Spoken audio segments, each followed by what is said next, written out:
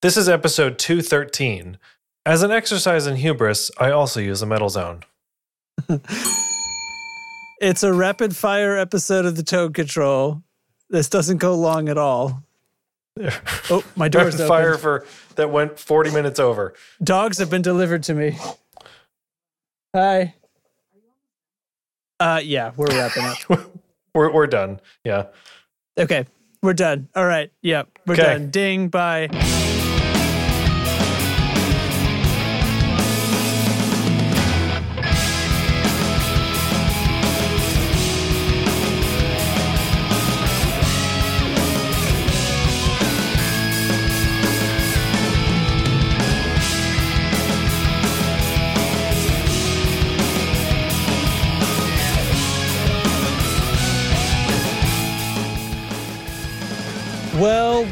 Well.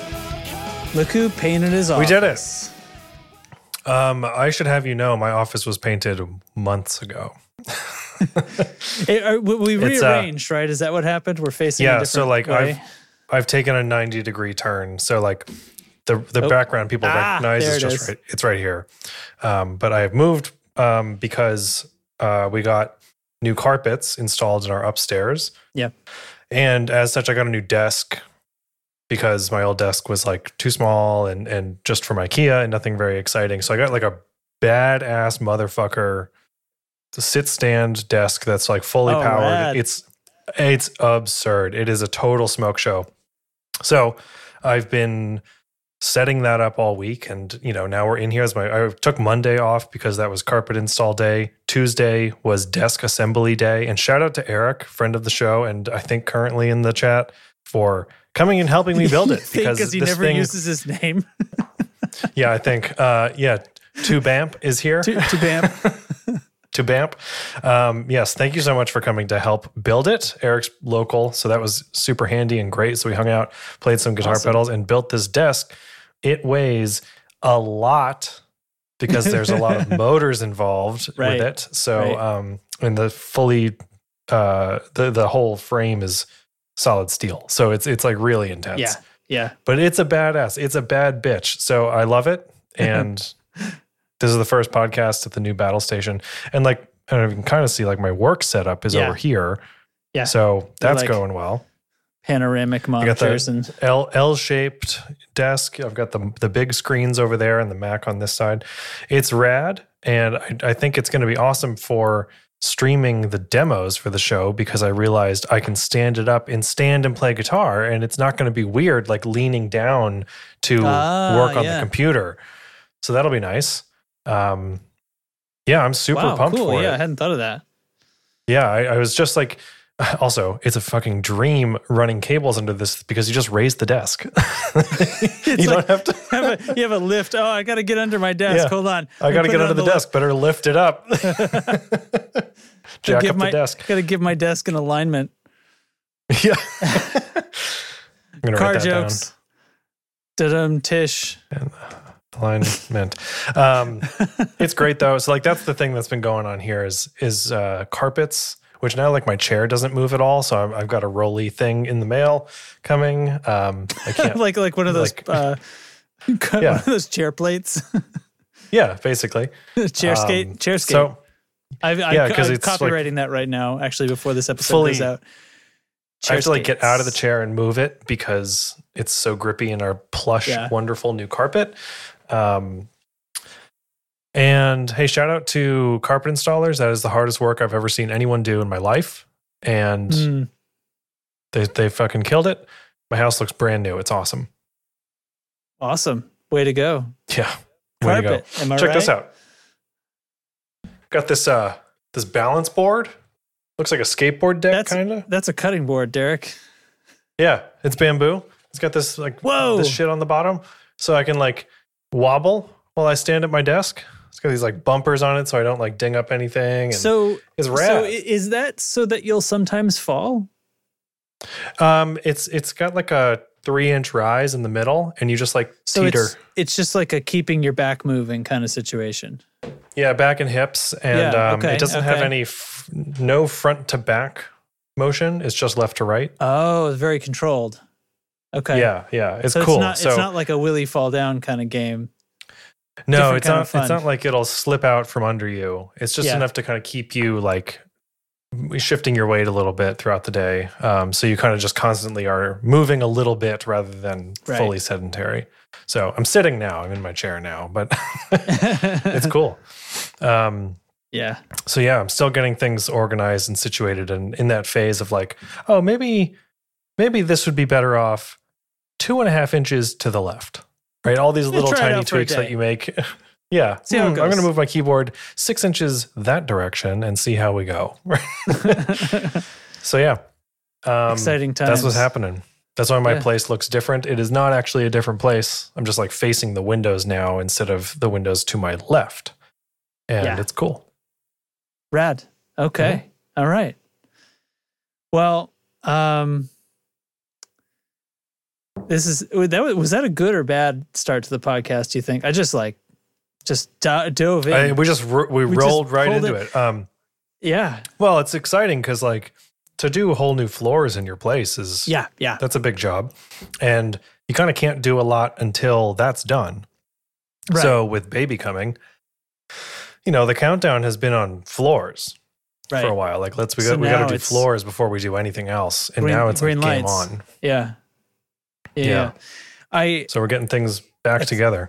I'm sure we're going to need to do carpets at some point. When we built this house 4 years ago, and they're already pretty worn out in the high traffic areas because we didn't spring for good carpet either. We got because when your builder's pricing it, they're probably going to mark it up like crazy compared to if I just you know what I mean?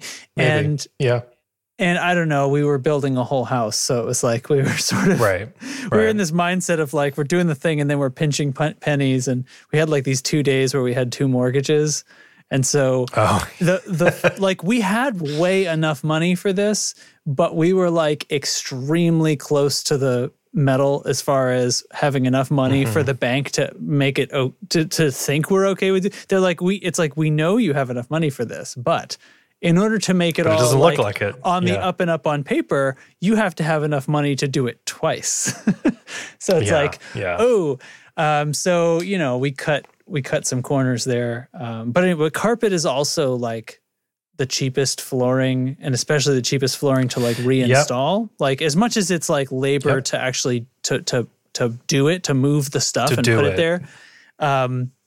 Because you're not dealing with like finishing floors and stuff like that, kind of putting it in and cutting it and stuff. So, yeah, and there's a lot of free installation deals at the big box stores, which is what we got. And there's so many options now. Decision paralysis, like you wouldn't believe on stuff like that. And also, just because things are bananas right now in the first place, carpet is also the flooring choice you can get the soonest because everything else is like constantly back ordered and sold out. Oh, interesting. Yeah. We ordered this whole shit in like mid-February and just got it installed Monday. Wow. So, yeah. Anyway, that's fun. Well, I've had it's been a week of running toward a finish line of like 4 different projects, and I can tell you right now they're all supposed to be done tomorrow, and I'm pretty sure they're not all going to be done. But whoopies. Yeah, but it's interesting. So I've just been like I haven't been in Discord except occasionally I'll get a ping because like you'll have something you actually wanted me to notice, so you pinged me on it, and I open Discord. Oh, there it is. I respond with like 2 words and then put my phone back away, and I'm like back at it. Right. That's how it's been. Like apparently, some of our merch looks weird. Like maybe I did a bad job. Just that, like, are we talking about this yet? No, it's like we can talk about it. The logo is on all the merch. Yeah, but man, it's big. Yeah, I just I put the image there and it like looked like it was on the it looked fine in the picture, and I didn't really think about what that would look like on a person, I guess. I just was like, yep, sure, fire away. Logo's there, yeah. Yeah, so I guess I need to maybe bring it a little bit more into the zone where it would be on a typical t-shirt that they don't have the entire front of it is not typically one big logo, yeah, like right? the logo doesn't go all the way to your belly button most of the time, but on Tone Control shirts it does. We have the biggest logos. Yeah, so get that Tone Control V1 merch while it lasts. So we may refine. Also, I don't know. I mean, maybe I shouldn't have gone with this company. It was the one that I knew. Since I put the store up, I've actually seen another, like one of the YouTube channels I follow, like started, it's like a small operation, and he started with a merch store that's a similar thing, but it's a different website. And now I'm thinking, well, shoot, maybe I should just go look there and think about dumping the one we have, because I got no loyalty about it. I have no allegiance to this brand. Plus, they let me make the logo look too big. So yeah, there's not somebody there like, hey man, hey dog. Yeah. So what was I going to say? Oh, link to merch in the show notes. Oh yeah, link to the merch store, and in the Discord. And I will definitely at least have adjusted it by the time this episode goes up. I will definitely have done that, probably over the weekend when things calm down. So I did actually, I'll tell you one thing, and this is a very short story, but I did this weird session at a studio here in town. It's like a Disney musical song. And the producer, he says it's for an unreleased musical. I don't know what it's for, and I never heard the song before. And my kid's 6, so I would have if it was released, right? Wait, so it is a Disney song that's out? It's a Disney song. No, that's not. Well, I mean, we just recorded not out. it. Right. Not out. Okay, all right, like we just on Tuesday put vocal and piano. It could be like a demo. It strikes me as like a demo. Like, and I've heard like on the Frozen soundtrack that my kid wants to listen to all the time. There's the songs that are in the movie. Then there's a couple that were like cut from the movie, but were still recorded by the stars of the show. Yeah. And then there's like some others, like some celebrities did their cover of a song, which is fun. And then there's like demos. And there's a few of the songs that are being performed by like totally different people that they're named, but they're not somebody that is like a famous actor or something like that was in the movie, right? Or Weezer, right? It's not that. So this could have been that. So the thing is, the Frozen musical is in town right now in Cincinnati. So the woman who was playing Anna at the time, although she was a stand-in because there was a weird contract thing, and she was filling in between the two actually contracted Annas. But she's like one of the main characters for the 3 weeks or whatever that it was here. She sang this song with a piano player, and it's for something else. And it's all sort of weird because they didn't make us sign any NDAs. And typically for something like Disney, you'd have to sign NDAs to work on it, right? So I'm like, he says it's for an unreleased musical. It's extremely Disney. Like if you hear the thing, it's like, well, I mean, yeah, that's a Disney song. You know what I mean? But we didn't sign anything. Not that I'm going to like do anything about that, but like, it's just so kind of interesting. Sort of interesting. It was interesting. It was cool. And I was like, hey, to my kid, I was like, hey, look who I met. Like, here's a picture of her dressed as Anna. I don't know. It's not that cool, but it's like, it's sort of. That is interesting. Like, that's cool and like, a little different. Like, are we about to, like, is there going to be a trailer in 6 months, for the next great Disney musical movie? If it comes out and I hear it and I go, that's the song I recorded, now you can hear the real version or whatever, I'll let you know. Obviously, I know the guy that recorded the demo. I'm not gonna tell you what the song was because I feel like I'm in violation of something. Well, I'm probably not. But anyway. Well, ask them to dig up the contract you didn't sign. That's right. Okay.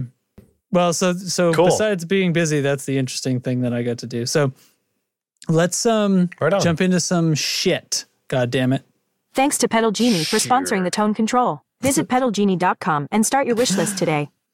All right. Cool, man.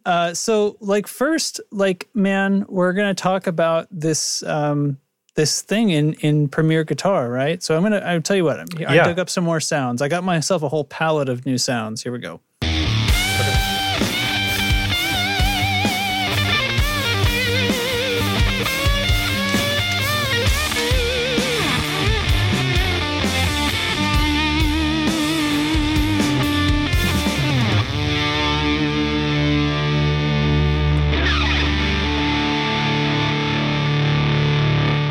You know it? Some friggin' fuzz. Is that a He's gonna get it. Is that a Fraz? Is that a Fraz Dazzler? No, it's not a Fraz Dazzler. No, you got it wrong. Dang. Fucking blew it. What is it? It's the Haunt OBNE. Oh. OBNE. Okay. Haunt. OBNE. Fuzz. Oops, Cool. I just did it with Fucks. X's instead of Z's. It's the Haunt. It's Haunt Fucks. Good Lord. Very good. I'm typing it into the Very notes because I put in the notes what pedals I'm playing. And I wrote FUXX. Fucks. Very well Jesus. done. Very well done. Yeah, that fuzz sounds real hot. It was a clippy fucking boy. hot. Yeah. It's fucking major, super hot. It's major business. So check it out. Alex cool. from Copper Sound is writing it's a column for Premier Guitar, State of the Stomp. Yeah. This is a recurring column that name. that Premier Guitar has done for a long time. Mm-hmm. And months ago, Alex told me, hey, I'm going to start writing for Premier Guitar under this column. I was like, oh, that's so cool. Yeah, So I remember hearing the about first. Yeah, he sent me the first one and I read it and like just completely ignored putting it in the podcast for no good reason. I read it and I shared it in the Discord. I was like, guys, look, it's our friend. And this is so cool. And then just like the podcast happened and we moved on and I completely ignored it like an idiot. So like, I was like, just completely brain farted that like, oh, we should like talk about this. And so anyway, he texted me the other day and said like, here's a new He was like, how come you're still article. dissing me?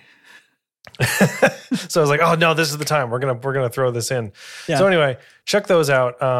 Alex Giraldi writing for Premier Guitar. This month's issue or article episode is called Edition.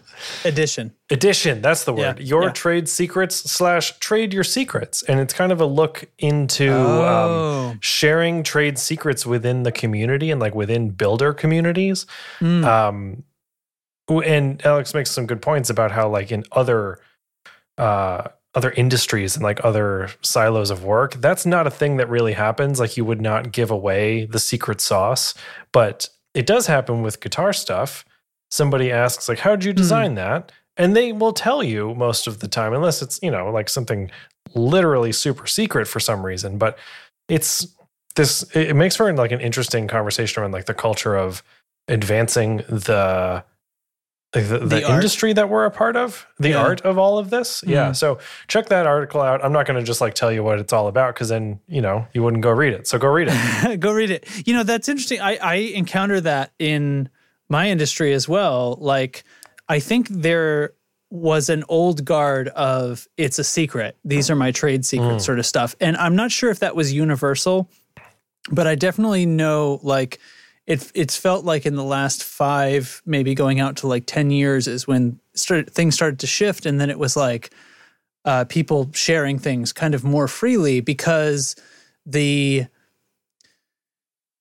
like tips and tricks, like knowing what tip or what weird trick I used to do a certain thing in a music mix doesn't mean that's not exactly or entirely at least what I'm being paid for, right? It's more about the experience of knowing when to use what trick or why to use what trick or when you've gone far enough with it and things like that. So yeah, and like if you shared a trademark Justin trick, right, with me, and I'm like, I'm going to apply Justin's trick to this song, to my session.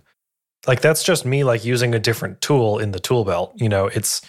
It's not like someone's going to be like, did Justin do this one? Like it's not going to confuse it. And it's not like you're going to like go to court about something like that over, you're not going to say like, well, that's my little studio trick, but like, that's how we get to this, right? How we get to today anyway, and by just like borrowing and modifying. There were people who felt that way. Like, I'm not just going to tell you my, you know what? It also circles around to like, do you think the mix that I do belongs to my client when I'm done with it? Like my session, you know what I mean? My settings, my automation, my plugins.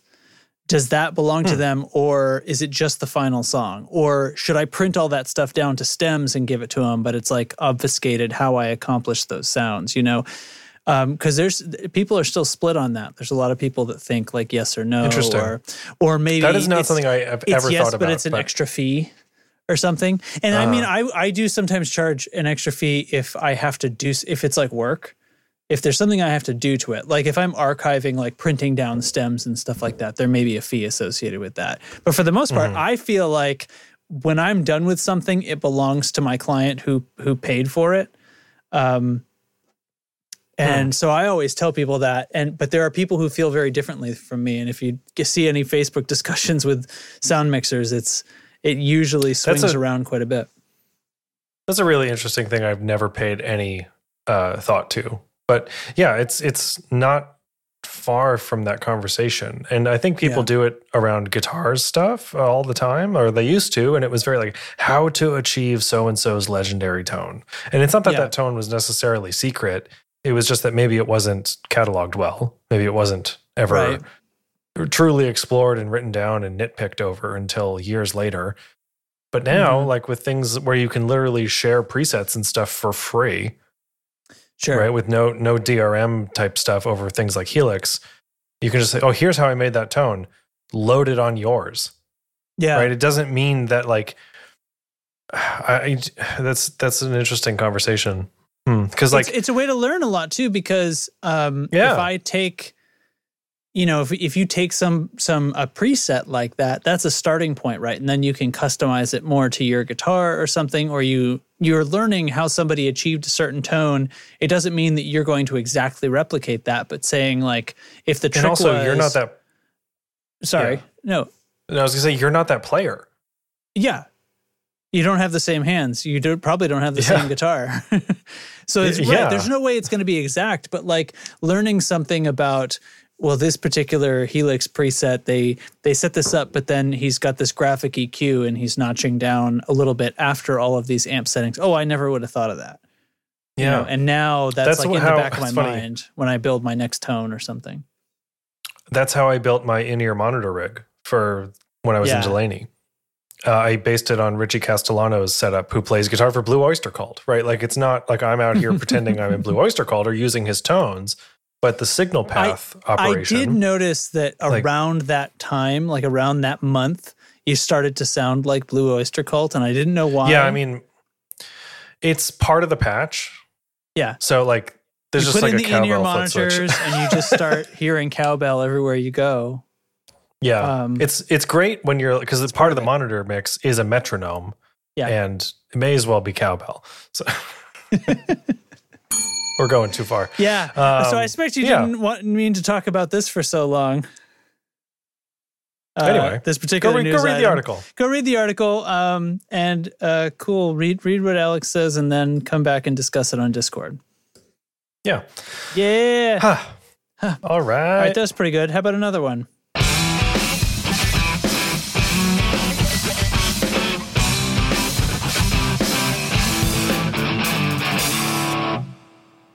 That's a Justin demo. I don't know what it is. I think I don't know what any of them are anymore. All right. So this is I prepared. So here's what I did. You remember I was saying like I had to redo a bunch of things with our sounds to get them to work with my new system. Well, I went and I did 12 of them. And a bunch of them, I went and dug into some of the old ones that don't even have drums and were really short little stingers when we were making them just to be stingers and not from whole pedal demos. So I have a bunch of stuff.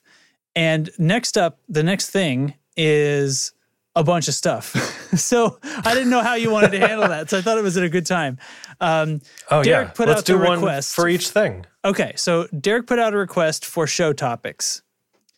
And he got this. He got 6 things. I got a bunch of stuff. They all seem fine. I'm going to write in here. What was this? What was the stab that I just did? That was the Butta by CMAT. Oh, CMAT mods, yeah. Yeah. That's an oldie. Butah. You cool. dingus? All right.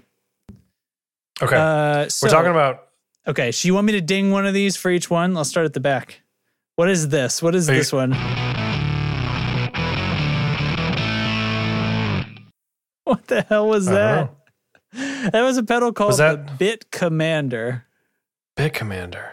That's nice. Gotta be that's gotta be year one. Is that EQD? Maybe. I didn't even write it down. That's how long Bit ago. Commander. It is the EQD Bit Commander. Earthquaker. Octave Synth. Yeah, a long time ago. So we're talking about the Joe Dart 2 Ernie Ball Music Man bass. Okay, here we go. And if you're familiar with the Joe Dart 1, which is kind of like a Stingray bass, this is like the jazz bass adaptation of that model. They've broken the pickups out into 2 single coils. There's master volume for each, and that's it. Natural finish, flame maple neck. It's sharp. It's, everything you need, nothing you don't. Yeah. So if you're not familiar with Joe Dart, he plays bass guitar in Wolfpack and Fearless Flyers and is just an absolute smoke show. He totally he's one of the greatest funk bassists there is or there ever will be, in my opinion. Of all time. And of all time, which includes the future. Yeah. I'll put him in that category. He fucks. It's great. So it's an ash body, flame maple neck, and look at it. It's very plain, but it is a funk machine. There's 100 of them. Sorry, just something about you didn't say they're making 100. There is 100 of them. It made it sound like that was a really high number instead of a really low number. You know what I mean? Isn't that weird? Like, specifically, that is being said because it's a short run, right? There's a short run, 100 of them. Making like 100 of them. It is a boring. Matt in the chat says it's a boring, almost $3,000 bass. Yeah, I think it's a little boring. But okay, I have a different take on that. Kind of cool. Hold on. Like, I have a different take on that. The all pure natural makes me feel like, look, everybody, I invented the bass guitar. You know what I mean? It's like I just found some wood and I started cutting and I didn't stop until I had a bass guitar, you know? Anyway. So it's the limited run of 100. Like I think if I'm reading the marketing materials right, they're going to make more. It's just that the first 100 are of this like super special batch, and that's all that they're doing right now. These are all personally breathed on by the man himself. Yeah. Yeah. Yeah, it's got a cool neck plate with like his signature sunglasses on it and shit. It's cool. Okay. I mean, go listen to Wolfpack and tell me that Joe Dart's not the greatest. Yeah. Like you can't. So listen it's to a little Wolfpack jazz bassy. And tell me that this bass isn't worth $2,700. It's cool. I mean, it's a little offset.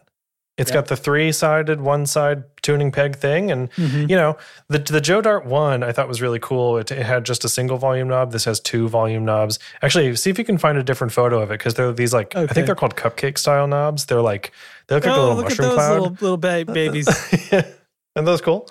So wait, hold on. So he's saying in the chat, it's a My First Bass kit, complete with knobs and tone-enhancing EBMM headstock sticker.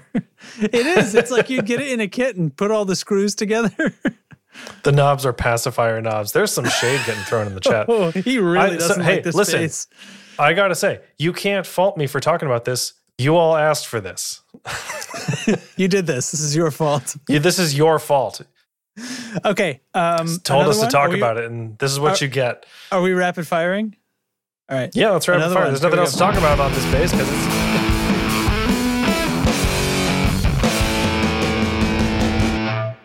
All right. No idea. I'm losing it, man. Another one from mine. Well, these are ancient. I'm telling you. That was. Oh, I should be writing these down too. That was the Caroline Olympia, which I believe is a fuzz. Oh. Probably. Yeah. The thing is, though, it's not that these are old. It's that I haven't been doing a great job of remembering them in recent weeks anyway. So yeah. Okay. All right. That's fine. So I didn't write down who suggested all of these following things, but the next one was talk about when to buy gear and or how to be happy with the stuff you already have. Okay. That one is me, according to Matt in the chat. Okay. So Matt, when to buy gear, I think... I don't know, Justin, when do you buy gear? Versus being happy with stuff you already have. I mean, I think that's the thing is if you have to convince yourself to be happy with what you already have, you don't need to buy it. You don't need to buy something new. Yeah, Olympia, typing. Okay, so I'm going to think about this more. Like I haven't bought nearly anything in the way of guitar gear for a long time because I haven't been playing. It's just been like for studio stuff. So I haven't bought anything related to guitar unless it was going to be useful for my studio. But like studio gear, this is all part of the same thing, right? So in my opinion, That changed a ton when I wasn't a hobbyist about it anymore. Then it was everything is, does it do the job well? Is it maybe the best version of this for what I will be using it for? And then sub-calculation, like, how will this be beneficial to my bottom line? Like, how is this expense going to make my business more profitable after the expense, right? How am I going, is it going to make my stuff sound better? Like, and you know, there was a time when I bought a lot of plugins, and then at a certain point I had like a ton of stuff that, and every time a new thing comes out, it's like, oh man, look at this amazing new console emulation or whatever the fuck. And I would always be like, well, that really is like a non-difference from what I already have. You know what I mean? Or it's different, but it's not better. It's not actually going to change anything about my mixes or my workflows. And since thinking about it that way, as far as bottom lines, everything has been workflows over sounds. And it's probably because I already have like a lot of the specific sounds and stuff that I need.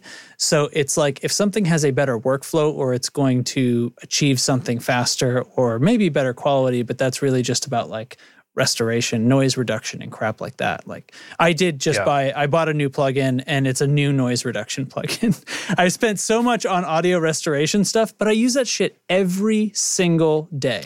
Yeah, I was just going to say, I just heard on a podcast today, actually, totally unrelated to guitar stuff, but they were talking about spending, and they said like the kind of commentary was like, what was the last thing you bought where you had to kind of have a huddle with your partner about it?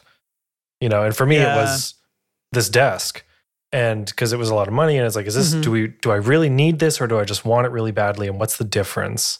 And they said their suggestion on this podcast was to do the math and figure out how many times do I need to use it for it to become only $5 every time I use it.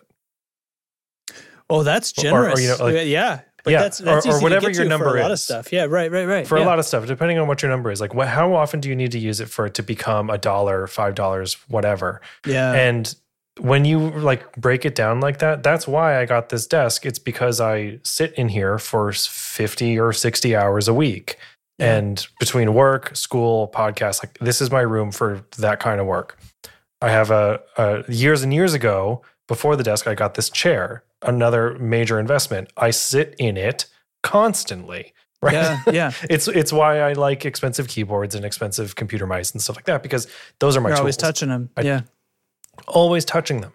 So it's, I think there's a threshold of like, that's justification. And like, yeah, but you're reframing it so that it could be not like I'm saying for my work, but the way you're framing it, it doesn't have to be for that. It could be for your hobby stuff and things like that.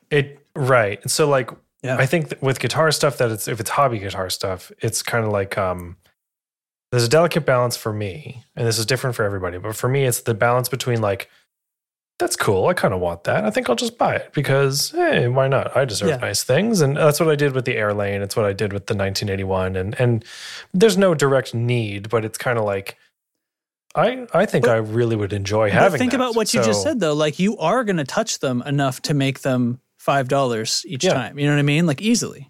Oh, yeah. Yeah. And even if it's years before they reach $5 each time, it's still a really enjoyable time to get there. You know, like that's the difference, I think. It's if I use it once and put it on a shelf, and that's kind of, I try to be practical about that stuff. Mm-hmm. So, right. I also think of, you know, how reverse that, like how much do I need to save over the next X time, years, months, whatever, to pay for it? I've been doing that with the Novo that's on order. Like I've been saving that. So I've been putting money aside for something like that for years. Then I decided it was Novo, and like, I kind of had the money ready. So it's like I've been able to put aside $50 to $100 every paycheck for years, right, to make it happen. And so like I know that when it comes, I'm going to fucking love it, and I don't have to worry about the money. But as far as like when to buy new gear, I think it's just like that's the personal justification of it that is I can't answer that. Yeah. So like Matt's saying, what if it's $10 each time? That's what Derek said, right? Like find your number. Right, there's a number where it's worth that, and I think that's a fantastic way to think about all kinds of stuff, like all kinds of expense, entertainment expenses, subscriptions, and stuff that you have. Because at the time that you're buying something and it's like, well, obviously I should get the yearly because there's a discount on that. But boy, that seems like a lot of money just for this thing that I can't even touch or whatever. You know what I mean? And there's this mental block. And my wife deals with this a lot. She'll have like a mental block about like, this doesn't seem like it exists and therefore it shouldn't be worth money. But it's like, no. It's what you use with it. And it's like, if I can spend $4 on a fancy coffee, that's probably cheap for I'm outing myself as I don't buy the fancy coffees, but whatever. Like people spend a lot more than that on a fancy coffee. And that's like a week's worth of whatever subscription. That's like 4 weeks worth of whatever subscription, right? So and imagine how many hours do you spend on that? Like on a slow month, I'll watch Netflix or whichever, for 8 hours or something over a month, and I don't even watch that much TV, I feel like. So right. I think it's so shake I think them it's down worth like that. Rationalize it to yourself hard. Like I sweat purchases like this hard. It took me weeks to kind of build up the courage, I guess, or the justification to myself that that this desk was not a or whatever it is, that the Novo, that like a car, a house, whatever, is not a stupid purchase, right? It's not, you got to break through that like impulse buy zone. And I sweat that period a lot because I get a lot of like, oh, I see this thing, I really want it. Oh, look how beautiful. Oh, I would love having this. Well, do I really want it today, or do I actually really want it? What's the time threshold on that? Because if I let it go after 3 or 4 days, then I didn't actually want it, and it was just sort of you know what I mean? A flash in the pan sort of like it would be envy. An impulse if you went with it. Yeah. So I don't know. I think it's worth slowing down purchases if you're kind of not sure. But I think there's no correct answer, and it's different for everybody, which is it's a non-answer, but it's true. I think we explained a lot. Okay. I'll tell you what, let's do one more and then let's split Pedal Genie into here and pick up on the other side. Okay. All right. So one more. Yeah. Ooh, spacey. Some kind of, Dispatch Master? He got it. Dispatch Master out of fucking nowhere. How old is that? That is so it's funny, is I remember where I was living when I did that demo. I was living in Rochester. So it was 2012, 13-ish. Yeah. So that's like, that is one of the right great at the pedals. fucking beginning of the podcast. So actually it would have been 2013 because we didn't start until 2013. Right.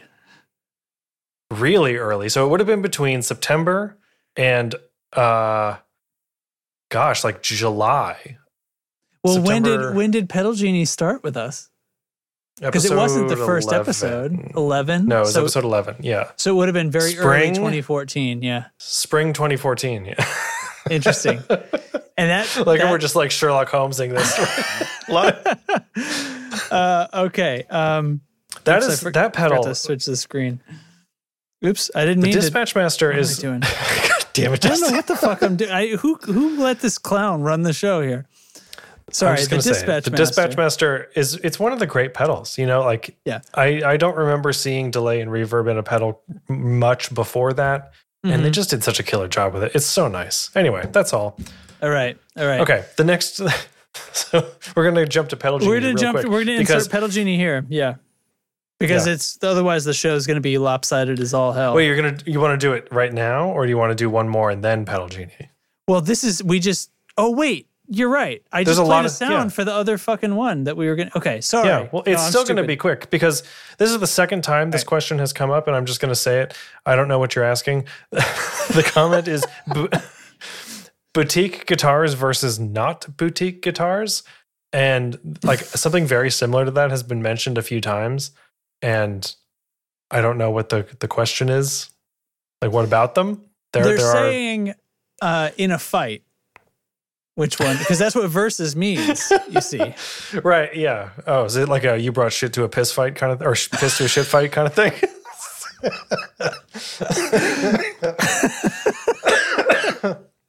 Oh, so the question in chat is to buy. You like that one? I thought that Justin would enjoy that. Yeah. You brought piss to a shit fight, motherfucker. That's from something. I can't remember. But interesting. It's if you're a collector or not, right? To buy boutique or not to buy boutique, there's like too many factors to cite on that. I think the big brands are able to build a guitar for cheaper. So I think it depends first on your budget. And secondly, but not always, because like Gibson, but not always. What the fuck? Right. But also, right. I had an interesting thought about Gibson the other day, which if we have time to get to, we will later. But okay. I don't believe you. Yeah, I don't know. It's a personal challenge. I don't think you can think anything interesting about Gibson. It's more about the models than Gibson itself, but like, all right. Okay. It's a dig on them, not you, but anyway. Do you want to skip this question and talk about that instead? All right. The answer to the question, boutique or not, is if you're a collector. Anyway, moving on. Oh, hang on. And I'm not going to answer which one you buy if you're a collector. That's up for you to figure out. So Eric in the chat is saying he's got an Equitz on order because I wanted to get myself a custom shop build, heard him on a podcast, liked his approach, and I like what the guitar looks like. Boom, done. Right? That's enough reason right there. I'm getting the Novo, which is like super boutique as well, because I want it, and like it's a little it's a graduation gift to myself from myself, right? It's just There are not going to be many times where I'm able to buy a piece of gear like this, so I'm going to take advantage of it while I can. And if I have like X dollars to spend on gear, am I going to go to Fender? Probably not. But that's personal, I guess. But right. But if you're buying, if the choice is to buy a brand name like a non-boutique brand name guitar, it would either be because you are going for one of the cheaper lines, I guess, right? Or you're getting it because it's a whatever year Gibson or some shit. That's what I mean by being a collector, right? Because, like, Okay. Anyway, so what's the thing? What's the thing? Oh, about Gibson? Yeah. So my thought about Gibson is, or it's more that that's weird. My Google Docs thing just rebooted itself. I don't know why. Anyway, I think the models, like let's take the Les Paul, for example. The Les Paul kind of exists to me beyond Gibson. Does that make sense? Like, kind of, it doesn't matter that Gibson makes the Les Paul. The Les Paul is what's important. It's not Gibson that's important, I think. To me, to players, maybe. Like, this is a little thing that I just realized a few days ago. I think I'm starting to pick up what you're saying here. Yeah. The thing, like when we complain about Gibson and like quality control and like all the changes they've made to the model, it's like we're mad about it because it's like, how could you do this to the thing that is so cherished, right? That's the thing that we're mad about as a community. I think I'm like mad you a always little hear bit differently, but go on. But like that's the common conversation. Okay. It's like, why would you put a brass nut on the Les Paul? Yeah. It's stupid, Yeah, asshole. But it's and like I'm also mad about quality control and stuff like that. But nobody's out here saying that the Les Paul is a bad guitar. I mean, people are, but like, you know what I mean? It's like the model itself is not at fault. Right. The things that make a guitar a Les Paul are not the problem. Yeah, and I think that's a really important thing to distinguish, I guess. I don't know. I just kind of thought about this the other day because we're going to talk about Gibson in a few, about a bass, but like, it's just, I love my Les Paul, but I'm annoyed at Gibson still, you know? It's such a weird thing. But you're annoyed at Gibson, but you're not annoyed at it being a Les Paul, but you're still annoyed. Yeah. Okay. Right, but like if the Les Paul was made by somebody else, you know, with the like and Gibson was still doing all of this stuff, right? How would you feel about it then? And I don't know. I think it's the models exist outside of Gibson, and they're the ones that just sort of happen to make it. That's how I'm kind of looking at it these days, is in like the last 4 days. That's feeding it. So the thing I said, like I have a little bit of a different complaint about Gibson, and I think that this synergizes well with what you just said, because I think my problem with them is not them in particular, but they just happen to be the company that owns the IP to make these guitars. Yeah. Right? But they still, they are scalping their own guitars. Like, that's how I feel about it. Because we talked about scalping on the last episode, and like what is scalping, and it's basically like capitalizing on or creating scarcity, because one of the things I think major factors of scalping is actually trying to create the scarcity. It's like I remember when all the PlayStations were coming out and stuff, there was some story about people lined up outside to buy PlayStation 5s, and somebody makes it inside, comes out with 2, holds them up to everybody in line. Here they are, $1,000 each. Yeah. Or something like that. Like just did like so. Just and there's 2 less in the store right? now. Bought them so that there's less available, so that he could do that, right? And I feel that Gibson does this, and it's, I don't know. I'm not saying that they're producing too few guitars. I think they are creating somewhat successfully creating the idea that their guitars are more valuable than they actually are as guitars. You know what I mean? Well, they're doing it based on legacy, right? It's all like this. It's the name. It's the guitar of your heroes, and it's this was a great conversation in the Discord a few days ago, last week or so. The authenticity, right? Like the authenticity. Look at all of the names, the artists that are endorsed by Gibson right now, and like find me someone who's under 30. Like they don't exist. Like their Gibson is not. The conversation was like, is Gibson failing?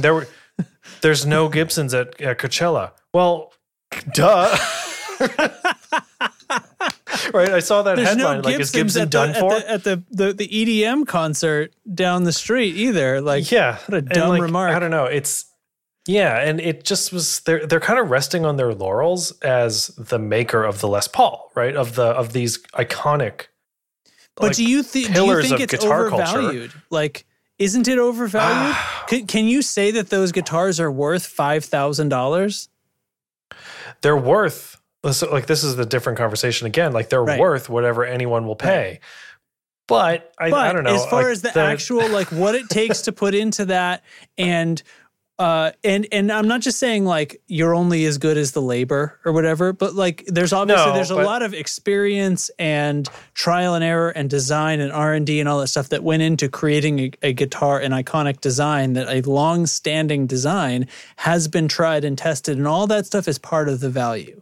But on the other hand, we have boutique guitar makers that are making fantastic instruments that are pricey but still don't reach those levels. There's plenty of examples.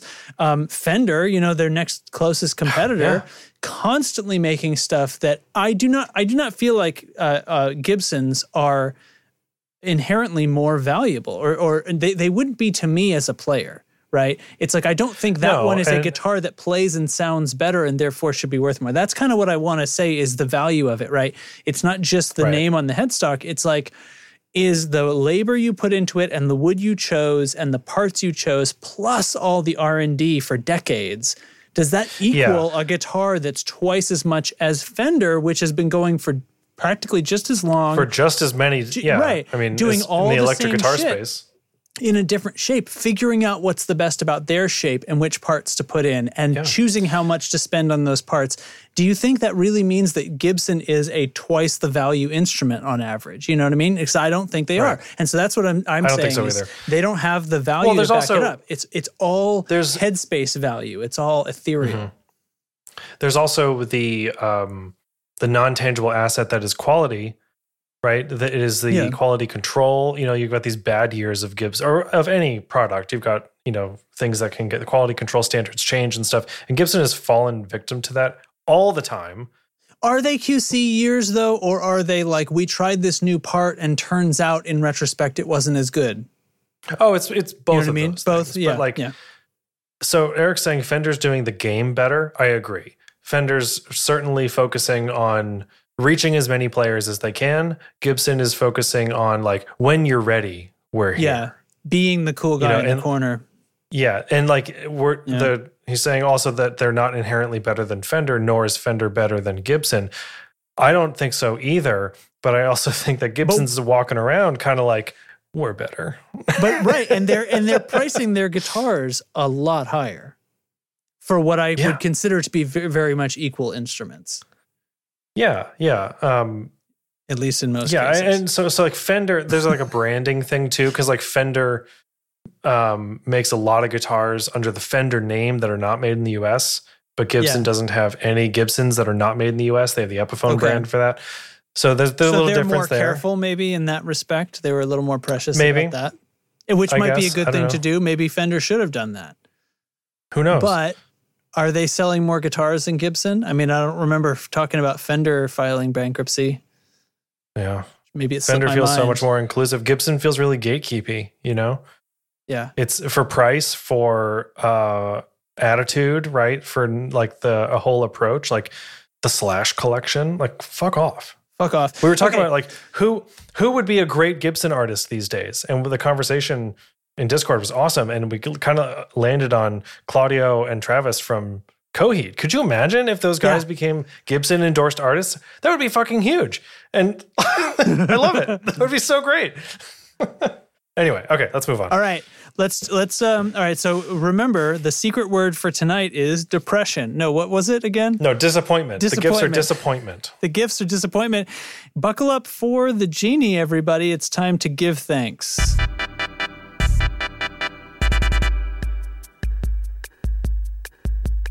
Pedal Genie is like the Netflix of guitar pedals. Rent any pedal you want for as long as you want for one low monthly price. Shipping is included and there are no late fees or time limits. With over 1,500 pedals to try from nearly 100 different manufacturers, Pedal Genie definitely has the gear you want to try. Subscriptions start with Flex at just $19.95 a month.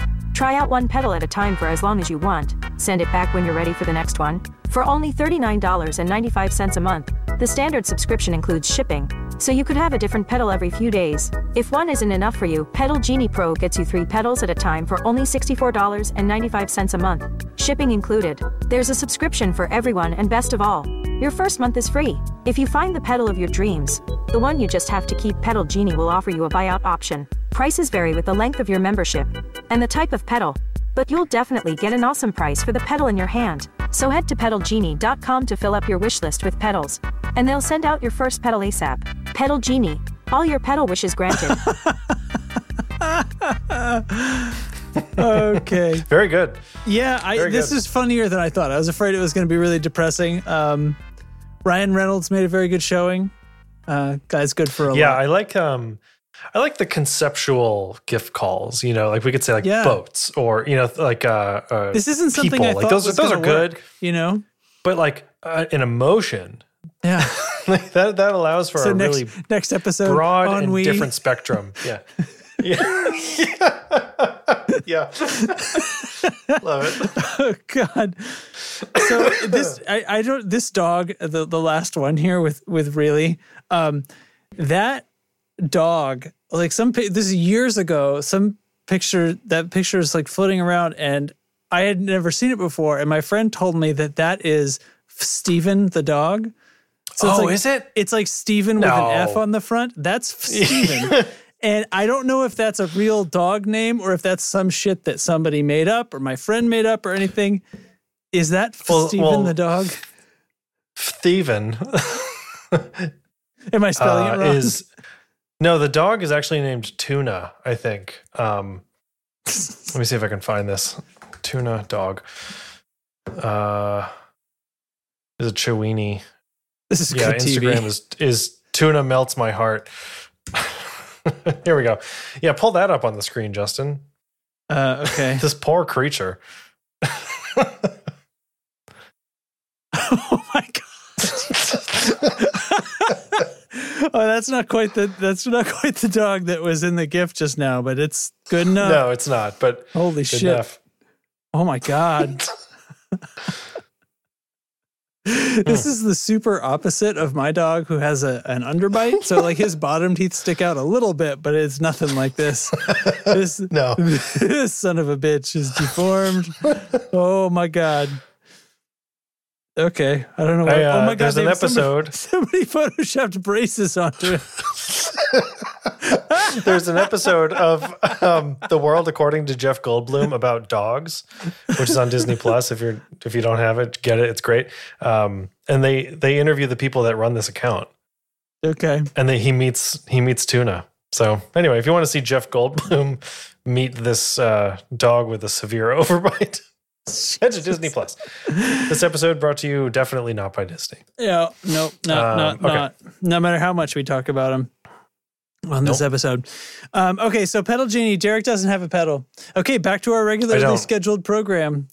No, I'm just kidding. I have something. I have this motherfucker. This is the DB925. It's a bass preamp from Aguilar. Aguilar makes the good stuff. Yeah. So here's the thing. I have my my J bass here.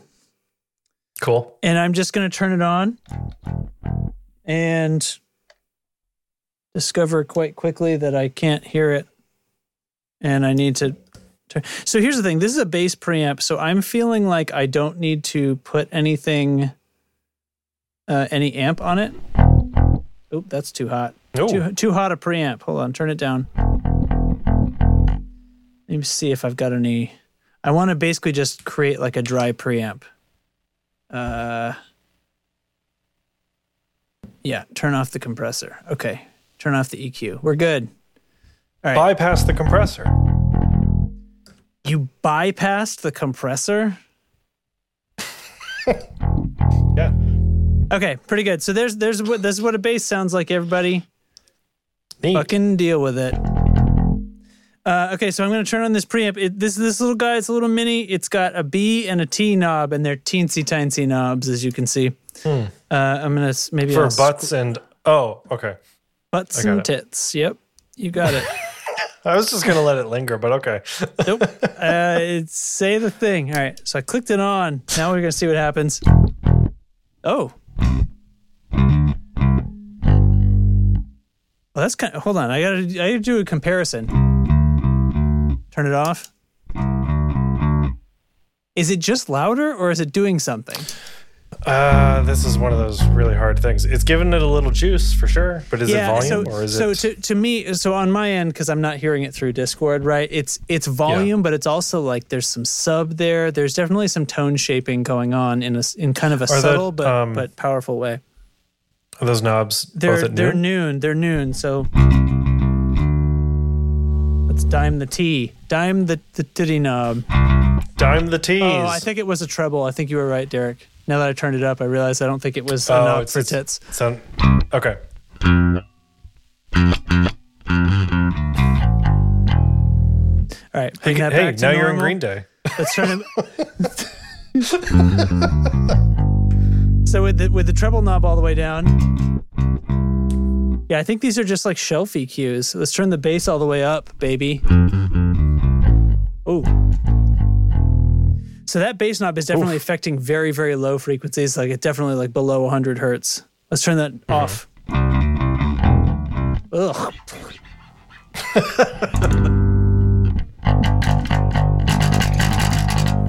All right. Oh God. I mean, this is good. It's like the not distortion part of the Sans amp. It's kind of like a nice version of that. You know what I mean? It just like kind of does something.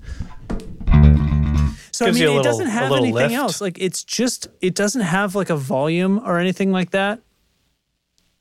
No, Justin is not a bassist. I mean, and I don't know what the fuck I mean, he's saying you're basically the best bassist. Yeah, I'm not seeing anything for like an internal trim pot for volume or anything like that, but It's got 2 bands of boost, it says, and it's an FET preamp. It's so simple. It's right, basic. Get it? I get it, Justin. And I like it. Thanks. I don't know what to tell you. I think for $150, like you can't go wrong with anything from Aguilar, especially like they make like it's a preamp and it's there, so like it's good. We know it's good. Yeah. It's just sort of like there's some guy. What's it really doing? Yeah. I think around this site. I don't know. I don't know enough about the nuances of bass and preamps and stuff to really say, oh, this is so great. But it's having just it's on or it's off. There's no volume control, and then there's these sort of tone boosts. Oh wait, if okay, does that mean if they're boosts, then if I turn them down, does that mean this is flat? It is. If I turn both B and T knobs all the way down, it sounds the same. Off, on. Oh my God. So when I have them at noon, it's giving me a smiley boost is what it's doing. Yeah. Okay. Cool. Well, whatever. But great. I'm glad we made that discovery at the last fucking second. But anyway. The last possible second. Yeah. Yeah. $150. I can dig it. I think it's cool. It's simple, but it really does sound good. And yeah, all told, I would rather have a Sans amp because I like putting hair on bass. Yeah. And that's usually but anyway, that's the thing. That's cool. Isn't it? Thanks, Pedal Genie. Oh, I still have the Old Blood Noise Black Fountain because I do plan to do a stream at some point, but I couldn't because my entire upstairs was in my downstairs. So take that for what it's worth, I guess. Turn that into whatever you want. Definitely don't turn that into a meme. Thanks, Pedal Genie, for sponsoring the Tone Control. And they just might. We'll talk to you next time. Yeah. Okay. All right. Back to questions. I'm going to play another sound. We're going to try to do the rapid fire we claimed. All right. I think you can get this one.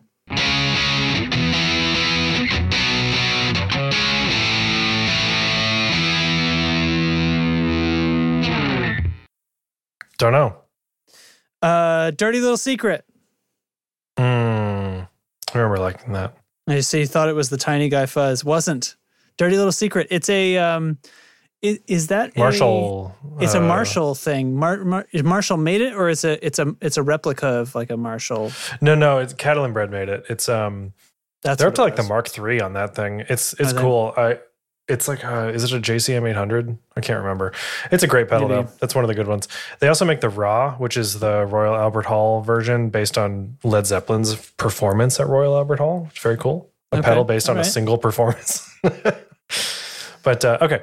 Back to questions. All right, back to questions. So the next question, it'll come out on Monday, which is the beginning of Mental Health Awareness Month. So something about guitar being good for your mental well-being. I'm sure there are science articles that can be referenced. Wait, that's a question? Oh. Well, it's not a question, but like the day this episode comes out is May 1st? No. What day is it? What day is today? No, May 2nd. That's my wife's birthday. So happy birthday to my wife. So yeah, May, apparently, I didn't know this, I should know this, is Mental Health Awareness Month. So we should talk about something about guitar being good. I feel better already, but it's not May, so it's still April. Get out of here with your it's going to be May gifts. There's the Timberlake. Let's get out of here with that garbage. Okay. Yeah. I don't have any science articles about this available, but when I don't play guitar for a while, I feel crummy. Yeah. So this is anecdotal, but there is a real thing, and it does affect my mood. And I couldn't really play a lot last week or the week before because of conflicting factors, school, work, and like having to move out of half of my house at a time. Your upstairs being in your downstairs. My upstairs, the downstairs, and so everything I own was stacked in my dining room. So, and the basement where all my guitar stuff is. So it wasn't great. And I was just like, this sucks so bad. So I don't know. I think just whether it's guitar, or like you're listening to this podcast because you play guitar, go play guitar. It'll make you feel better. That's my guess. Mental health is a real thing, and it is a real bitch sometimes. I'll give it that much, I guess. Like I've been dealing with this for longer than I realized. I'll put it that way. The pandemic shed a lot of light on a bunch of mental health stuff that I had been very conveniently ignoring. So I'm dealing with it now, and things are much better. So do your thing. Yeah. Get after it. Yeah. And that's what my wife is going back to get another grad degree for, to be a mental health counselor. Because she sort of discovered that was one of the parts of her current teaching job that she liked the best, was when she would help individual students on a one-on-one basis, because she made herself available to them. And in a way where it was sort of like, being the parent that's like, you can talk to me, but actually being that instead of being a sitcom joke about it. For students, and they would actually come to her, and sometimes it would like screw up her whole week because she didn't get XYZ done because she had to deal with this. But like, it is really meaningful, And just like a standing desk, it can put years back onto your life. And what else? Mental health has a lot of stigmas and shit because people have this old standing idea that your brain is somehow like not an organ like the rest of your body, and if you had some problem with your liver or your heart, you would take medicine for it. Well, we have medicines for brains too. Maybe you need that, maybe you don't, but you shouldn't be afraid of it either way. And I heard something the other day. Guitar is physical and mental exercise in a certain way, just like running or whatever, and crossword puzzle, like whatever it is that is. I think we need a distraction from some of the bullshit, and guitar is a fantastic distraction from bullshit. I agree. Eric is saying in the chat, contrary, if playing too much is wearing you out, it's okay to step away too. Big agree. If you're playing too much, then guitar is the bullshit, isn't it, at that point? Yeah, and now you need a distraction from that. Yeah. Your scales are off. I heard something really great the other day that said, your brain's job is to keep you alive, not to keep you happy. All right. We move on to the next one on that. Yeah. That's so good, isn't it? Like I try to, when I'm having a bad day, I think about that, like, oh, my brain's just doing its job. Like it's, I feel shitty because it's trying to keep me alive. Anyway, yes, guitar is his bullshit because he's a full-time guitarist. So, hey man, do what you got to do. That's right. Check in on yourself.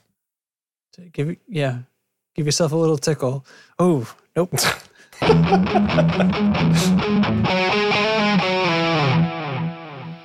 All right. Oh gosh, I have no idea. Is that a drive pedal or a delay? That is, or is it just that's Pod Farm. Is it one of those weirdos? Green Rhino. That's what company is that? Way Huge. Way Huge. Yeah. That's Way Huge. Green Rhino. Okay, next up. This son of a bitch. Tell me about this. Yeah, everybody was like, "Don't talk about this bass." They said, "Don't talk about it." Yeah, somebody jokingly threw it in there and was like, "Hey, nobody should be talking about this." And I was like, "Fuck you! You said you threw it in the chat. It's going in. You blew it. It's you can rock like the God of Thunder. It's the Gene Simmons G2 Thunderbird in ebony." Fuck Gene Simmons. This is the thing, right? This who's been waiting? $2,800. Who's been waiting for this, right? Fucking stupid. Oh God. Okay. Who's been waiting for this thing and is like, oh my God, it's here? I'll tell you who wasn't. Women. Fuck Gene Simmons. All right. That's it. We can move on. Yep. All right. Let's get another fucking thing.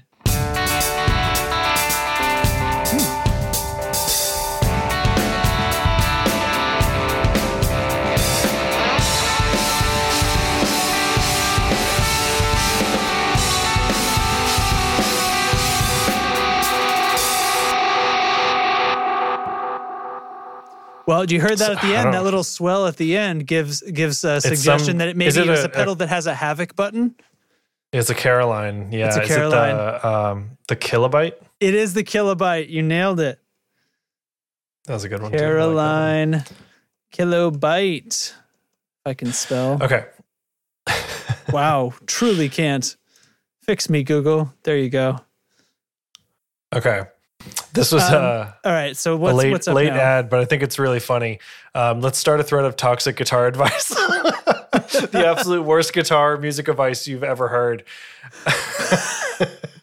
Is this where I scroll here? Okay. I mean, you can scroll if you want. I thought we would maybe add our own somehow. Practice is pointless. Pop is easy. You should never start with electric. Study Little Wayne's technique.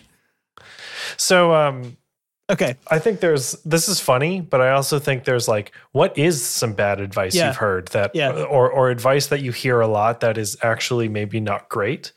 And the one that I think of all the time is practice makes perfect. And that is not true, because if you're not practicing the right thing, it's all that. So practice makes permanent. And that's a really important distinguishing factor for me. Try to make sure you're really actually practicing the right thing and not total bullshit. Right. That cuts both ways too. Like you practice something wrong and you will have to unlearn that, right? You have to unlearn it. Yeah. You have to unlearn what you have learned. And anyway, bassists don't need tuner pedals.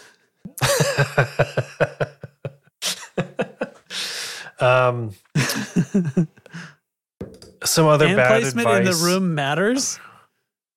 Oh, elaborate on that. I could think of a few rooms where it does matter. So tell me about that.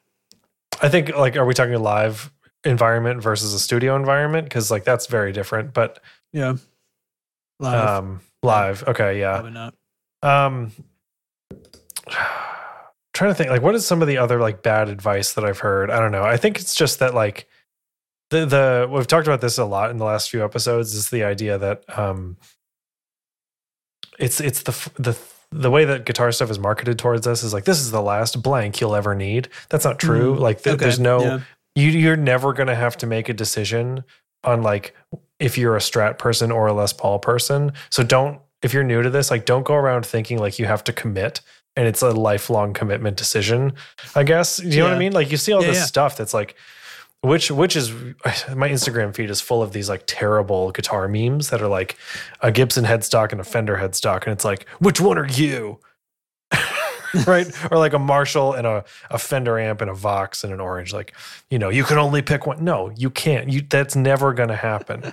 Like, just be realistic. Are those, and like artificial engagement posts. It's, you know, trying to get people to weigh in on something, because it stabs you in your tribal nature, and it also, you know, right, you're wanting to participate and all the different things. Yeah. Like, I'm wanting to participate. I also want to know like where my Orange boys, you know.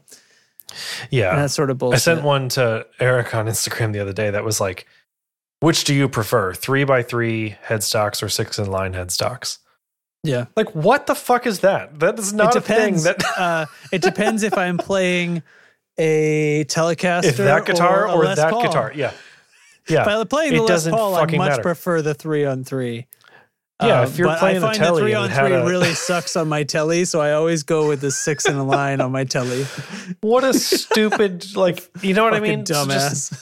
Fucking so dumb. I hate that crap. Well, I love the idea that somebody is like fighting that battle, right? They're playing their telly, but they're tuning a different guitar because they just fucking hate 6-in-line. I gotta have my 3-on-3. And he's like tuning the. But what oh man, yeah, I guess what I'm worried about is that like the noob, like the total newbie that's like learning about this whole space, right? And sees that and goes like, oh, I never really thought that there would be a problem with either of those.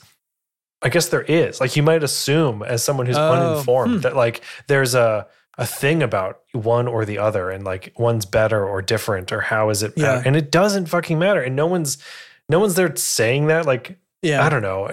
I worry I feel like about there's something people. about this in string gauge, like you know, lighter strings. Well, you've got a few factors here. So there's guitars in shops are typically strung super light, because I guess I think the idea is it's supposed to feel really easy to play, so that you'll be like, wow, this guitar feels great or something. But then you run into like, you know, tuning problems. Guitar stores use 9s. Yeah. So then do you have it the other way? So if somebody's getting into guitar, do people tell them, well, you've got to like gauge up your strings in order to stay in tune, because light strings go out of tune? I mean, neither of those things are exactly true, right? I just thought of another bad advice thing. Bigger strings means bigger tone. I think that's what I was just leading up to, Derek. What is it? Okay. Is that like, what you thought of when I was walking you down the path to that? Is that? Yeah, I mean, it's just that like that's kind of come up a few times. Like I've seen on my YouTube feed and stuff, but I did it. Like, everybody has kind of experimented with string gauges over the years. I don't think it's irrelevant. Like, I don't think it's irrelevant to the sound of things, but because it does change I think it changes the focus on the fundamental, right? If you have like a super thick string compared to a super light one, right? But it's not like super dramatic. It's not like the difference between a bass string and a guitar string. Right? Of course, yeah. So really it starts to get to be about how you play, doesn't it? It's like, if I'm playing really hard, then I'm probably going to want heavier strings so that I don't get as much bend. Yeah, there's that. And I also think when you're using, one of the reasons you might want to use high gauge strings, heavy strings, is for down tuning. to increase the tension at lower tuning. So that is the thing where you're like, oh, it's lower, so it's heavier, so it's bigger, right? Like, oh, what are they doing? It's bigger strings, right? It's you might have a correlation causation problem. Didn't we? Didn't somebody prove though that? Well, you know what it was? It was Fluff's video about is lower heavier. And he kept tuning the guitar down a step at a time, and he was like drilling out the tuners and stuff to put bigger strings. Oh yeah, yeah. And shit. I think Rob Scallon did that too. Yeah. Okay. Rhett Shull did a video on like the string gauge thing, and they went down to like sevens, really low. And because that's famously what Billy Gibbons played, and his tone's enormous. So yeah. So whatever, eat it. Anyway, that's all. I don't know if I can think of anything else. I'm like making stuff up that I feel like these don't make sense, or they should be against the rules if it's not advice that we've actually heard in the wild. Right? Because if I can make up something that's bad advice, it's a really, really fucking good idea to plug your speaker into the wrong output on your amp and blow up your fucking amp. That's a really good idea. Practice bass before playing guitar at a show, because that's like using a weighted bat, right? Is that real? That sounds like it might be real. No, I literally just made that up. But I'm really that's a good one. That sounds so genuine. Play bass, when you're practicing guitar, because it acts like a weighted bat. Don't do that. Drink heavily when you rehearse, because you're going to be drinking while you're playing your show, and otherwise you won't know how to play. Yeah. Yeah. Because you gotta practice drunk. Isn't that a Family Guy joke? I think that's Peter gets really drunk and plays piano. Oh yeah, that's right. He's like blacked out and can play piano. Yeah. Okay, let's go. All right. We got one more thing, I think. Do we have we got a review. Shout out to Mike for reminding us that this segment exists. All right, I'm gonna pull out another oldie.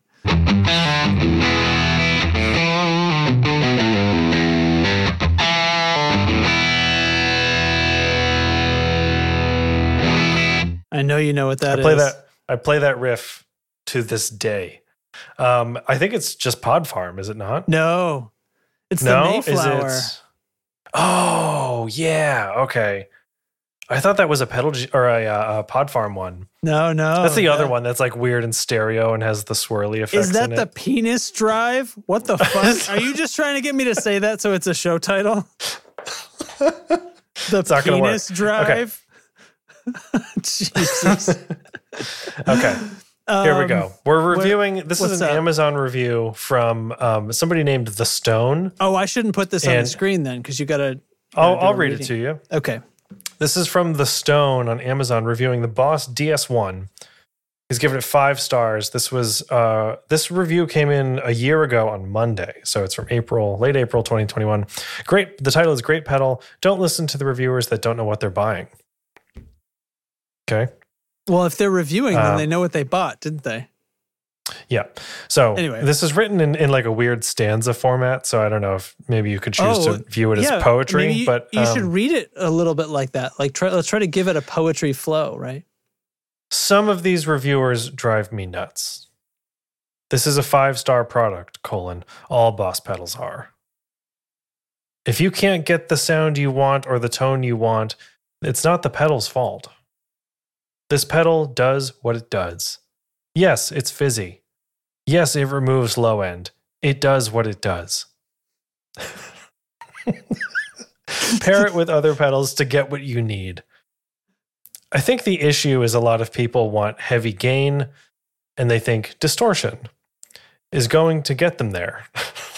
That's a sentence fragment. You're looking for... It's going to get them there as a show title. Sorry. Yeah. Is going to get them there. You're looking for an overdrive pedal so you can overdrive your gain. But they're greater than 100.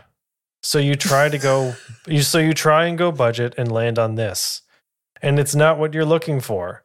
I personally use it for bass. I like to remove some low end and then add distortion. For bass, this thing is awesome. Almost the only pedal I need. It's my favorite line right here. As an exercise in hubris, I use a Metal Zone 2.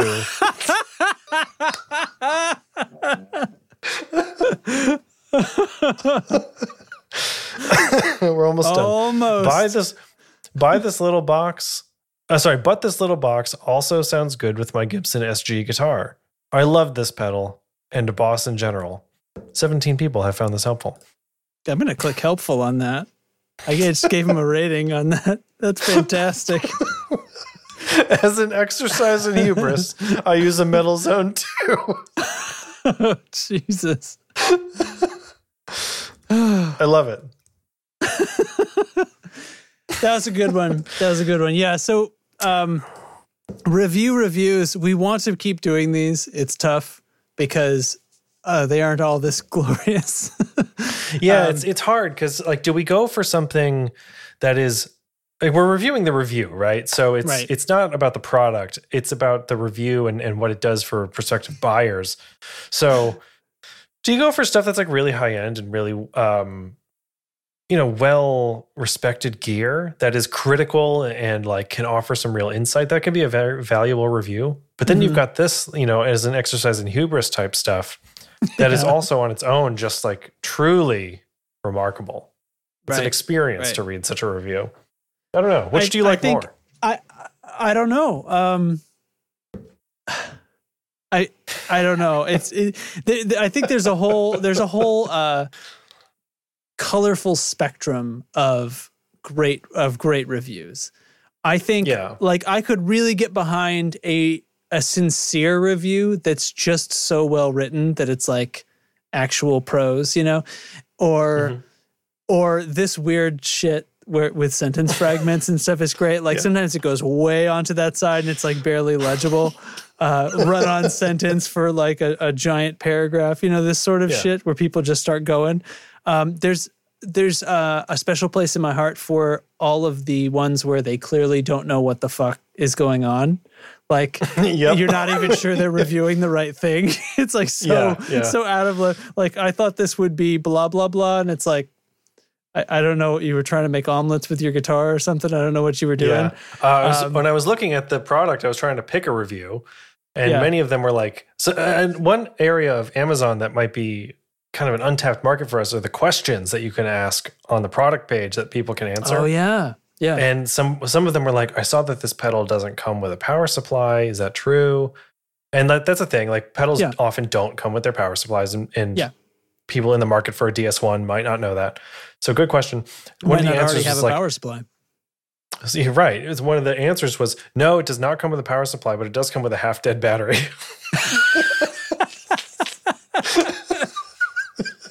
See, that's good stuff. That's good stuff. Yeah. A+ to that. All right. So a rating. We rate these out of 5 stars. I was about to ask what we rate them out of. I just decided instead. Let's do it. I'm okay if we change the rating scale every time. This is so tonight for out of 8 tonight. I'm going to give this one a 5.5 out of 8. 5.5 out of 8. Yeah.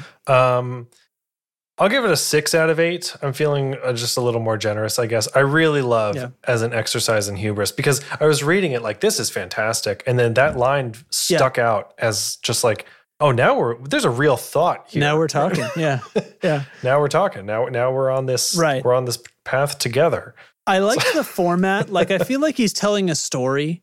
He starts off with some, here's where I'm coming from. And then he comes down to yes, the product has some problems. It's fizzy. It removes low end. But then he swings back around but you just don't understand it, man. That's then we've got of course a glorious little sentence fragment in there. And then and then there's sure you don't want to spend any money on your pedals, and then why would you? That's ridiculous. And then at the end I'm a fanboy. So what do you expect? I love this pedal and Boss in general. Boss, yeah. So, hey man, I'm going to give it 6 out of 8. You got a 5.5 out of 8. So the average of that is 5.75 out of 8. Which, let's do some quick math. Quick math, that is 5.75 out of 8 is a 71%. That's a D. You're dumb as hell. That's a failing grade in graduate school. I'll tell you that much. All right, let's move on to suggestions of the week. Okay. I don't have anything for this. That's okay. I've got two. Then you got two. Oh, yeah. I'll throw in the one that I did at the beginning of the show before we were recording. I just did my desk, and I have been using these. These are from a brand called Night Eyes. These are gear ties. They're little wires that are wrapped in like a rubbery sleeve, and you can bend them any which way and they stay where they are. Yeah, and like solid core wire so that they'll stay. Yeah, they're awesome for cable management, which includes pedal boards. I've used these on my pedal boards for years because you just kind of twist them together. They're like a twist tie, like on a bread bag or something, but you can also kind of manipulate them however you want. So between those and regular Velcro cable ties, I've got all my cable routing options covered. They're great. I've been using them for years. They're the best. My actual suggestion of the week, however, is Songster.com for tabs. We don't talk about tabs too often. Tabs. It's what you pull off your soda, right? This little guy. Yeah. Tabs. Wait, what is that? What is that page you're looking at? I typed in Songster and I'd only put one Songster R on it. with two R's. You got to use two R's there. Yeah, sorry. SONGSTERR.com. Songster with two R's.com. Don't leave that R out. Yeah. Here we are.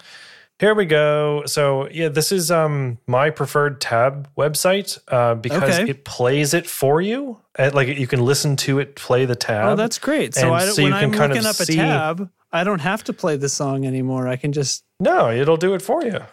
But it's nice because like if you type in some songs and stuff, you can choose the instrument that is on screen. So it's got bass tabs. If there's more than one guitar track, it'll have both there as well. And it'll also switch. It'll do notation. It shows you the tuning, the tempo, and stuff. And if you click play, I don't know if this will come through Discord, but it will play the track basically, but in this sort of MIDI tabbed version. And you can get a sense for the cadence as though it were sheet music, you know. Right. It's like bouncing and it's just along. kind of. It's kind of like Matt's saying. It's kind of like Guitar Pro online, but yeah, I'd agree with that. I think tends to be the most accurate tab site in my experience too. The accuracy of tabs is horrible most of the time, but I've had a lot of good luck with this one, and I just wanted to recommend it. That's pretty great. Yeah, and it is playing. It's not coming through onto the. And thing. What's cool is like when you're looking at the tracks, copyrighted piece of music anyway. So I don't know if that was. Yeah. It's when you choose the instrument. So if you under the play button on the right hand side, there's the guitar headstock. If you click that, it'll show you all the different instruments that you can focus, and it will play that including track louder all the other in the tracks mix. and stuff. Yeah. Wow. So, and it'll like do if there's a vocal line, it'll like compensate it by like claiming it's saxophone or trumpet or keys, something like that. Okay. Yeah. Because Cliff Burton's backing vocals are apparently played on tenor sax. That's for the MIDI. Is that what's going on? Like the MIDI is playing tenor sax? Okay. I gotcha. Yeah. So if you want to learn those other. Just the finger. It is the finger. Yeah. There's no bass. It's just a finger. I played the finger. So, cool. Yeah, I like it a lot. Oh, yeah, it just turns them up.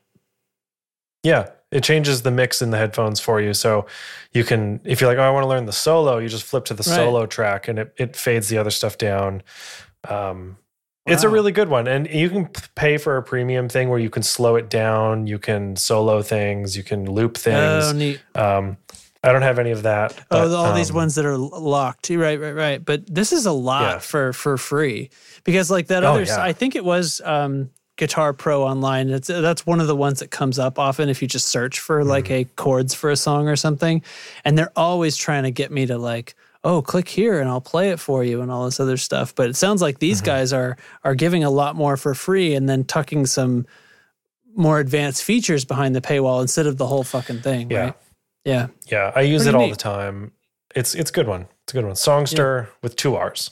Songster with 2 R's. And I was totally fooled because the other one, like I didn't know what the fuck it was. The other one comes up and it has like, it's clearly like about Guitar Tab or something. It was just some sort of other site. So that's fun. Hey, so it's been a long one. Let's get out of here. Yeah, let's get out of here. So there's just time left then to invite everybody to Discord and thank our patrons and plug the merch store one last time. Merch store link in the show notes. We do not have a nice short link for that, but check it out. I am definitely going to make sure that the designs look right and look cool before we send this episode out, because they came out weird, the first batch. And there's a couple of people that got cool ones, I guess.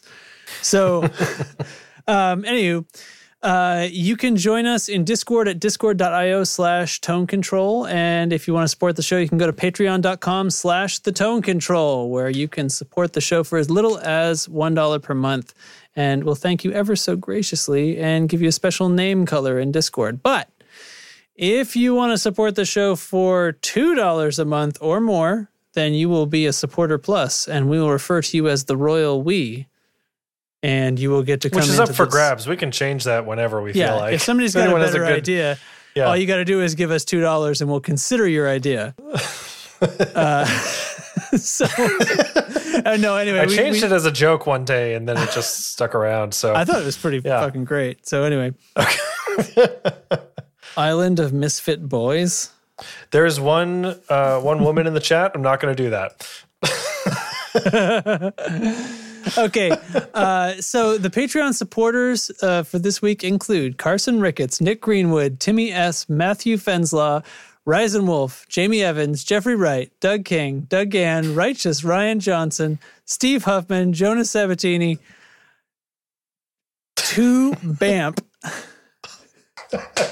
Sorry, I changed it right at the last second for you. Mako Guitars, Say My Name. What?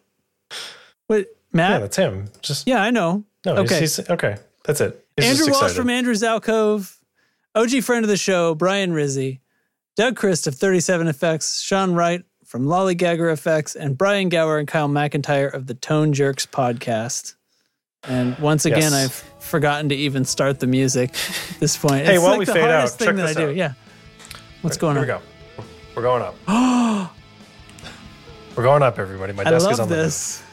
You like this? Here we go. I'm standing now. Can you hear that? Just a little bit. I bet my processing will cut it out. Yeah. It's awfully quiet. It rules. I'm standing now. That's so bloody awesome. Welcome to my standing office. Standing room only. All right, let's get out of here. Cool desk. Bye.